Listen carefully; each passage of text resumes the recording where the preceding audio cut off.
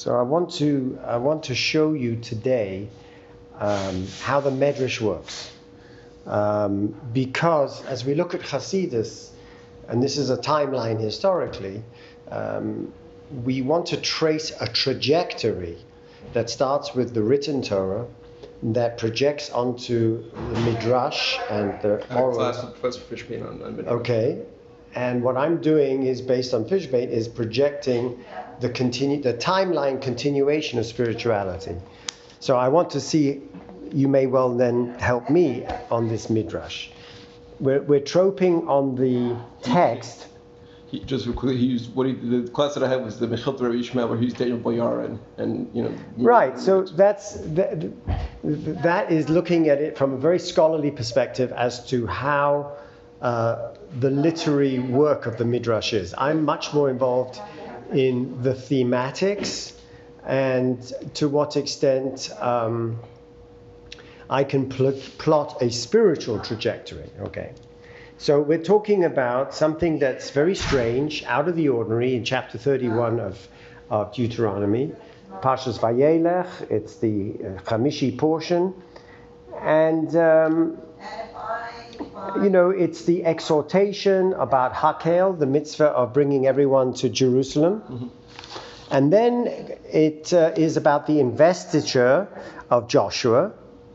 And the rabbis are very bothered by the introductory statement as to the investiture of Joshua. We all know that Moses was told that he cannot go into the land of Israel.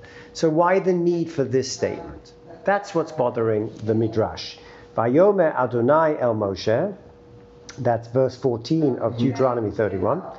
Hein korvu yomecha lamus, and the Lord said to Moses, Hein, I don't know how you translate Hein. Maybe it's or Hine, behold, or lo, or Hein korvu yomecha lamus. Your days are approaching to death, meaning your days are numbered. Kra et Yoshua, summon Joshua, the Hisyatzu ba'ol moed, and stand by the tent of meeting. Va'atzavena, so that I can command him, period. So that's the command of God to Moses. Mm-hmm. And then Moses complies. The two midrashim that I want to focus on are on the left side of the page. Hein korvu yomecha, ma hu lashon hein. Bamidbar Rabbah. Devarim Rabbah. Perek Miksav Yad. So it's not in the Tefus. It's not in the printed edition. It comes from the manuscripts. So it's very late, medieval. As we know, Breshit Rabbah, Vayikra Rabbah, Shir Shirim are the earliest strata of Midrash, 3rd and 4th century Palestine. And later on, and the first 14 chapters of Shemot Rabbah, later on, they completed the remains of Shemos, Bamidbar, and Devarim.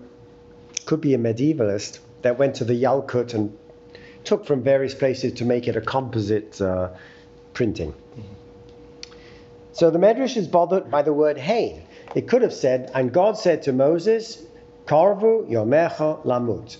Your days are numbered. What is this business of Hein? Hin in Greek is yes, it's an affirmative. Hein could be Hine, Omalo Moshe. So the way the Midrash works, as you well know, is that it inserts a dialogue in that Petucha. Right before Vayomer, there's a Petucha. In the scribal tradition of writing the scrolls of the Torah, there is a Petucha, there's an opening to the end of the line. And in that space, that physical space or the metaphorical space, the word Hein comes as an affirmation to a conversation that we were not privy to in the Bible, but we are now going to be introduced to in the rabbinic imagination. Omalo Moshe, what is that particular saying to Moshe? Right? Ribono shel olam. Lashov, Doshu, Raglai, Arafel, for nothing my feet trampled on the Arafel, in the thickness of the darkness. Lashov, Ratzti, Lifnei Bonecha Kasus, For nothing did I run before your children like a ferd, like a horse. She'ehei rima v'tolea, so that my reward now should be with worms and maggots. What's the question? Questions. What's the question? You say, I did so much, so they should die. I did so much for you, and this is my reward. What kind of reward is that? I mean, you told me I couldn't go into Eretz Yisrael. You already told me that. Hein korvu yamecha lamus is a response to Moshe saying, wait, one second. Let's talk reward and punishment. I worked for you for 40 years. This is the sort of retirement gift you give me in 6 feet under? Now, if that weren't enough, the Bala Midrash, the final Oreach, the final editor of the Midrash, takes a 2nd century Tana, Abahu, lived in Caesarea, in Caesarea, was a teacher of Origen, the early church father, who quotes him. And Abahu says the following mashal, which is a fictional narrative intended for the audience to, shall we say, stretch the metaphor, or stretch it, what I would say, to screaming point, to boiling point. He's going to give us a mashal that I'm going to be asking you, what does the mashal add to what we just said? We just got through saying there's a protest. We have a protest on the table. You want to retire me? Fine. You want to put me 6 feet under after what I did for you? Not fine. So the question is going to be, what does this mashal, this parable, add to that protest? Lama hadavadom, to what may it be compared? I'm going to give you a story, fictional narrative, not a maaseh, but a mashal, of a king. Le'echad migdolei hamalchut, one of the great courtiers of the kingdom, shematza sayif hindi. He found a Sword. Hindi, Indian. an Indian sword. He was being sent by Trump to go all over the world, and he comes to the Taj Mahal, and he finds this studded sword with jewels and gems and the pearl of India and the blue pearl, and it is the most amazing thing. He says, I'm taking it back to the president, right? She'ein kamoto ba'olam, there has never been such an amazing sword in the world. Va'omar, and he says to himself, reminds me of Pence, Ein ze ra'ui elo lamelech, this is only good enough for the king. So he comes back to the White House and gives the president this amazing star-studded. If you ever saw Victoria and Albert, the film, you'll see how that worked out. Because not Victoria and Albert, Victoria and it's an Indian name, I can't remember. Just came out anyway. Just a beautiful Abdul, Victoria and Abdul, and he's always with all his jewels and Indian finery. Omar HaMelech. So the king, you expect to say, "Thank you very much." They give a reward. And the king, what does the king say? Chitchu bo et rosho, chop his head off. Like Alice in Wonderland, off with their heads. Why? Well, it depends who the king is. Is the king like Trump? So he's measuring how a beautiful sword is, and he sees how sharp it is, and he goes, well, let's test it. So whoever the king is, he's impetuous, he's impulsive, he's obviously adolescent, he is narcissistic, right? Of course, nothing to do with our current rule. Nothing to do with our president. And he says, off with his head. Now that is the mashal. What has it added to the power of Moses' protest? That's my question. In the mind of the Ma'arich, the Oreach, the final editor of this Dvarim Rabbah, what is he doing? He's taking these stock parables from his shelf and adding it to add what? To add drama to this moment. The moment becomes more dramatic. It becomes a Shakespearean moment of drama, of high drama, when instead of Moses just walking in and saying, was that punishment fit to crime? So we think, well, Moses, are you an ingrate? We're now putting it all on the king and his character. We've switched the whole emphasis in the rabbinic imagination from a demand by the employee to the petulance of the employer. And now the nimshal comes. Afkan Omar Moshe LaKadosh Baruch Hu. And now the explication of that mashal is Ribono Shel Olam, Master of the world. The very thing that I praised you with. That means the very sword, studded diamond sword that I gave you. The very thing I praised you with. Va'amarti, and I said in chapter 10 of Deuteronomy, Hey,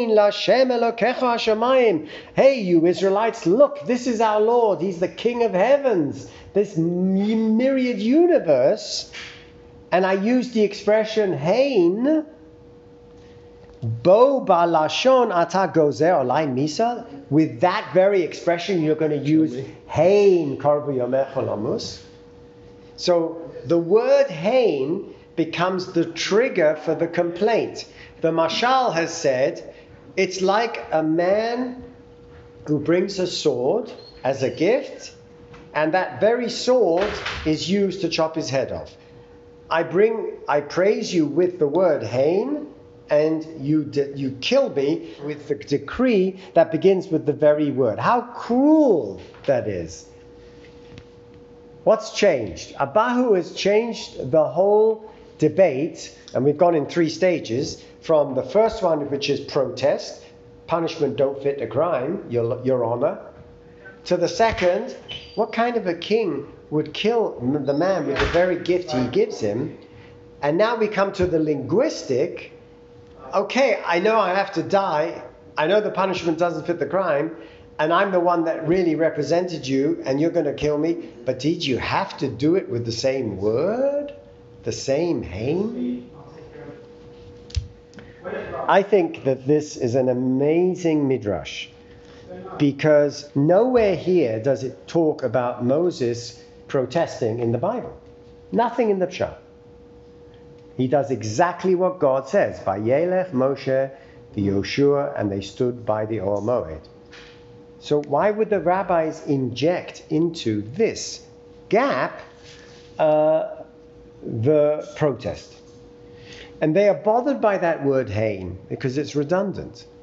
And as you know, this is Fishbane, there are exegetical triggers that will trigger the midrashic mind. I look at it the other way around. The rabbis were bothered theologically by what a kind of way to treat Moshe, and they're going to find within the text something that will give them the opportunity, a trigger to do that. That's a different way of looking at it. Now I want to look at the Midrash Zuta to Ecclesiastes. This is earlier than Dvarim Rabbah, no question. It's about 7th century, depending who you go with, whether it's Friedman or Margulies, which Midrash Zuta. Nusach Acher, Omer Rabbi Yeshua de Sichnin B'Shein Rabbi Levi. Again, we're quoting very early Amoraim. B'Shar she'Omar Kadosh Baruch Hu LaMoshe, when God said to Moses, Hein karvu yomecha lamut, behold, it is time for you to die. Haya domeh Moshe ba'ota sha'a le'isha ubara. Moses was compared, and so again, it's a parable. We could have said L'mashal lama adav domeh, but in different generations we use different expressions for the parable. He may be compared to a pregnant woman, chavusha bebeit asurim. She is now serving a life sentence in jail. Sinners. She's crossed the border into America, and she's now put in detention. But she's pregnant. You know, you're talking to an immigration lawyer here, right? Who's told all that. She's now pregnant. So she gives birth. Yalda Sham, and the baby grows up in the detention center. The Gidla Sham, and he becomes mature. He matures there. Umeisa Sham, and he may be dying there. He's stuck in that prison for life.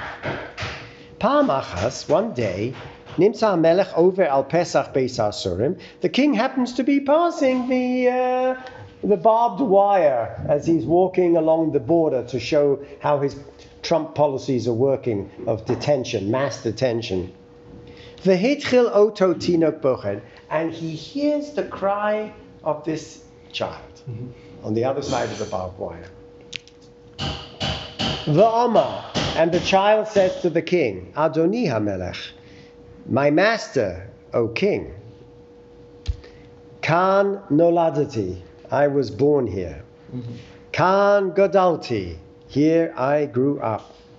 Ve'eni yodea be'ezechet, I have no idea what my crime was.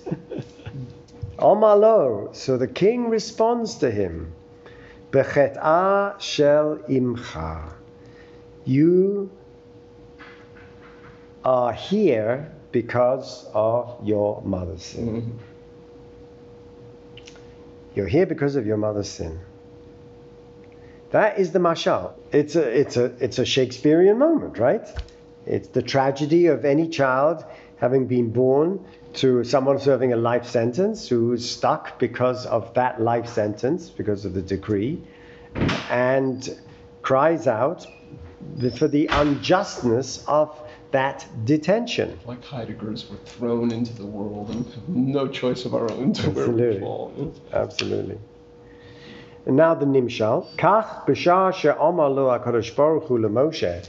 When God says to Moses, Hein karvu yomecha lamus, Amar lefonav, he says to him in response, Ribono shel olam, be'ezechet, what have I done wrong? So this isn't about Hein, unless we have to find a pasuk somewhere in Bereshis, and God says to him, "Becheto shel Adam Harishon." Hein would be the chet of Adam Harishon. The Gemara talks about 3 people who never sinned, 3 rabbis who never sinned. And no, it doesn't say that. Yes, and it says, so why were they killed? They should have been spared death. They never sinned. If death is the punishment for sin, they never sinned. They shouldn't have died. So the Gemara ends with a very mythical statement. You're right, they didn't do anything wrong. Then what? It was because of the Nachash HaKadmoni, the primordial serpent. What's that mean? Well, once upon a time there was a man and a woman, and that evil serpent impregnated the woman, and as a result death was brought into the world. Meaning, it's not about you, Mr. Moses, or rabbis of the Talmud. It's the fact that we live in a fallen world in which we pay the price for something that occurred in a mythic time and space that was primordial, in which death is an integral part of our living here on this earth. So then, how does that differ from the first midrash? This is my question to you. How does this midrash, Hein karvu yomecha lamus, differ from the other? You would have to say that Hein means not because of you, your days are coming, your days are numbered, but it's something Hein, it's something way beyond you, something built into the very nature of the universe. The second one is a much more profound mythological response to why Moses must die. Why Moses must die. And not only that, it deflects away from the king. This isn't about the king. The king says to the man, there is a law in the universe. Your mother sinned. She was given a life sentence. You were born in jail. What do you want me to do about it? The apple doesn't fall far from the tree. Not only that, that's blaming the son for the sins of the mother. It says, B'chat'a shel imcha. Because of the sin of your mother, so it's her punishment, because the law said she is sentenced to life. Because of her sin, you happen to be born in jail, because she was pregnant when she came to jail. So you were born in jail. What do you want from me? The king says. So the Ribono shel olam says to Moshe Rabbeinu, what do you want from me? It's Becheto Shel Adam Harishon. Adam Harishon sinned. You're a product of Adam Harishon. And the result of his sin was death. Whether you did this for me or didn't do this for me is nothing we're not talking about in this midrash. Yeah, you're here for the kind of the deeper fabric of what's going on. It's not about you. And it's not about me. It's about the nature of sin. This is a response to those who say, oh, you don't believe in original sin. Yes, we do. Of course we do. Like we're tainted by that. We're still recovering Absolutely. from the golden calf, right now. We sin like they did. Time is not linear, it's cyclical. Right. And although we don't have any absurd dictators that relate anything to like the... Now, I want to tell you about Elizabeth Kubler-Ross's, because at the end of the day, Moses is being told, you're about to die. A patient walks into my office and has a cough. And they're a long-time smoker. And I do a CAT scan of the chest. And the chest shows that they have a coin lesion in the left upper lobe of the lung. And they say to me, so what do we do? I say, well, you're going to have chemotherapy, we have to take it out, we have to do a biopsy. And then they say to me, Doc, I'm not interested in any of that. I lived a good life, I know I'm a smoker. How long do I have, Ling? How long do I have? This is what they'll tell me, especially my farmers. They don't want to deal with doctors, they don't want chemotherapy. Doc, how long do I have? Hospice, right? And so I say, Hein Karva Yomecha Lamus. You got 6 months if you're lucky, right? What's their response? So Kubler-Ross was the Swiss psychiatrist who told us there are 4 stages in facing mortality. The first stage is denial. So the patient says, nah, I'm good. I'm feeling good. I got a bit of a cough. Don't worry about it. That's the denial stage. Then they start coughing up blood. That's the second stage, meaning they go into this terrible depression. The depression is, oh my God, I'm facing my death, right? The third is anger. I'm raging. Or the second is anger, and the third is depression. And the final thing is acceptance. I want to show you that in this midrash we have those stages. The first stage, Lashav dashu raglei arafal, excuse me. Lashav ratzti lefanecha kasus. I'm like a fed. I've been taking care of this Bnei Yisrael forever. What kind of a business is this, right? Protest, anger. She'ehe reima v'tala, that I shall be with the maggots and the worms. What kind of reward is that?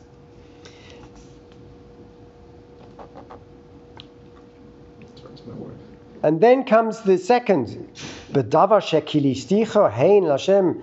That's the kind of the depression, right? What? The very thing I praised you, the Hein Lashem Elokecha Hashamayim, that very thing, you're going to goize mi misa, you're going to say, that Hein Korva Yomecha Lambus. It's like this horrible depression, right? And the same thing here. Becheta shel imecha kan nodalti be'eze chet. What chet did I do that you should do that? So I look at this in this trajectory of the Pshat, telling us the facts of the case, Moses' response, no emotion. He goes straight to the Oel Moed with Yoshua, doesn't question, doesn't respond, no emotion. Then the drush, the rabbi said, it can't be. He's a human being. Someone's told, Hein Korvu Yomecha Lomus. He had no response. There must be a response. That word Hein. Hein is the word that triggers this whole medrash of the moshel of the king. Then we get to Remez, and that's the Kubler-Ross. Meaning, you have the historical pshat, you have the rabbinic drush, which is this idea that these characters had Shakespearean qualities to them. Don't think it's such a dry canvas. Fleshing out the exactly. Then comes the remez, meaning my job is to see this as a spiritual manual of personal discipline. What do I learn, the Moshe within me, that has to face my death every day that I look in the mirror and see that I am getting slowly older? But I thought Freud pulled that all out of thin air. No? Okay, that's called remez, right? And then finally, the sod is, I'm going to take that which I've taken into myself and project it onto the divine in the divine persona that's occurring. So Moshe isn't Moshe, Hashem isn't Hashem, one is Tiferes, one is Keser, and that Shechina and Kodesh B'richu, that intra-divine split that's occurring, and resolving through this tikkun is taking place. And I'm interested in that third trajectory, that of the personal spiritual manual, since we are talking about Rosh Hashanah and Yom Kippur. And the Yom Kippur, we are dressed in white, we're dressed in the tachrichin of Yom Kippur. What does it mean? Hein karvu yomecha lamus. And for me, this is something that we all face as we get older day by day, in which we have to somehow come to terms with this very notion of our own mortality. And so in what way does the rabbinic midrash help me as I integrate my own slow mortality as it passes year after year, Rosh Hashanah after Rosh Hashanah? How does it help me?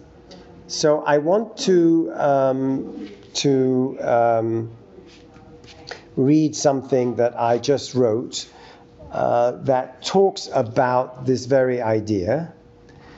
Because I see my father, who's 97, and I go to him on a monthly basis. And so this is the way that this midrash allowed me to make use of the 4 steps of Kubler-Ross and the midrash in my own trajectory, in my own spiritual work. And it's called anticipatory grief. That's your term? That's the Kubler-Ross. Kubler-Ross, okay. Can one say Kaddish in advance? Wow. She says that? No, this is mine. That's you now, I was going to say. After all, Yitgadal v'Yitkadash is in the imperfect tense. Yeah, well, or even the Joseph tense. Yeah, I was going to say Joseph. Let's do it. Each time I leave Jerusalem, the apartment, my father, I hug his slender frame, his bones more and more prominent, wondering if this is the last time I feel him, his warmth, his stature, his upright posture. He too saw his father for the last time on that Viennese Bahnhof platform in 1938, not knowing he would never see him again. And now I replay this scene every time I leave Jerusalem. An epigenetic wound I carry, a return to the primal scene of trauma played out in the next generation. The pain is unbearable. The not knowing insane. The slow decline observable now, a loss each visit of this or that. This time a new unsteadiness on his feet, an ataxia of the soul readying for its dizzying flight to come. He proudly shows me his new hobby. Having watched Mum paint for years, he has now taken up the art. And drawing horse after horse in various poses, his love of equus, always expressed in my childhood, from dressage to that disturbing play in the West End, a psychic drama, Equus, unfolding in the psychiatrist's office of a young boy who violently enucleates a horse. Richard Dreyfuss played it.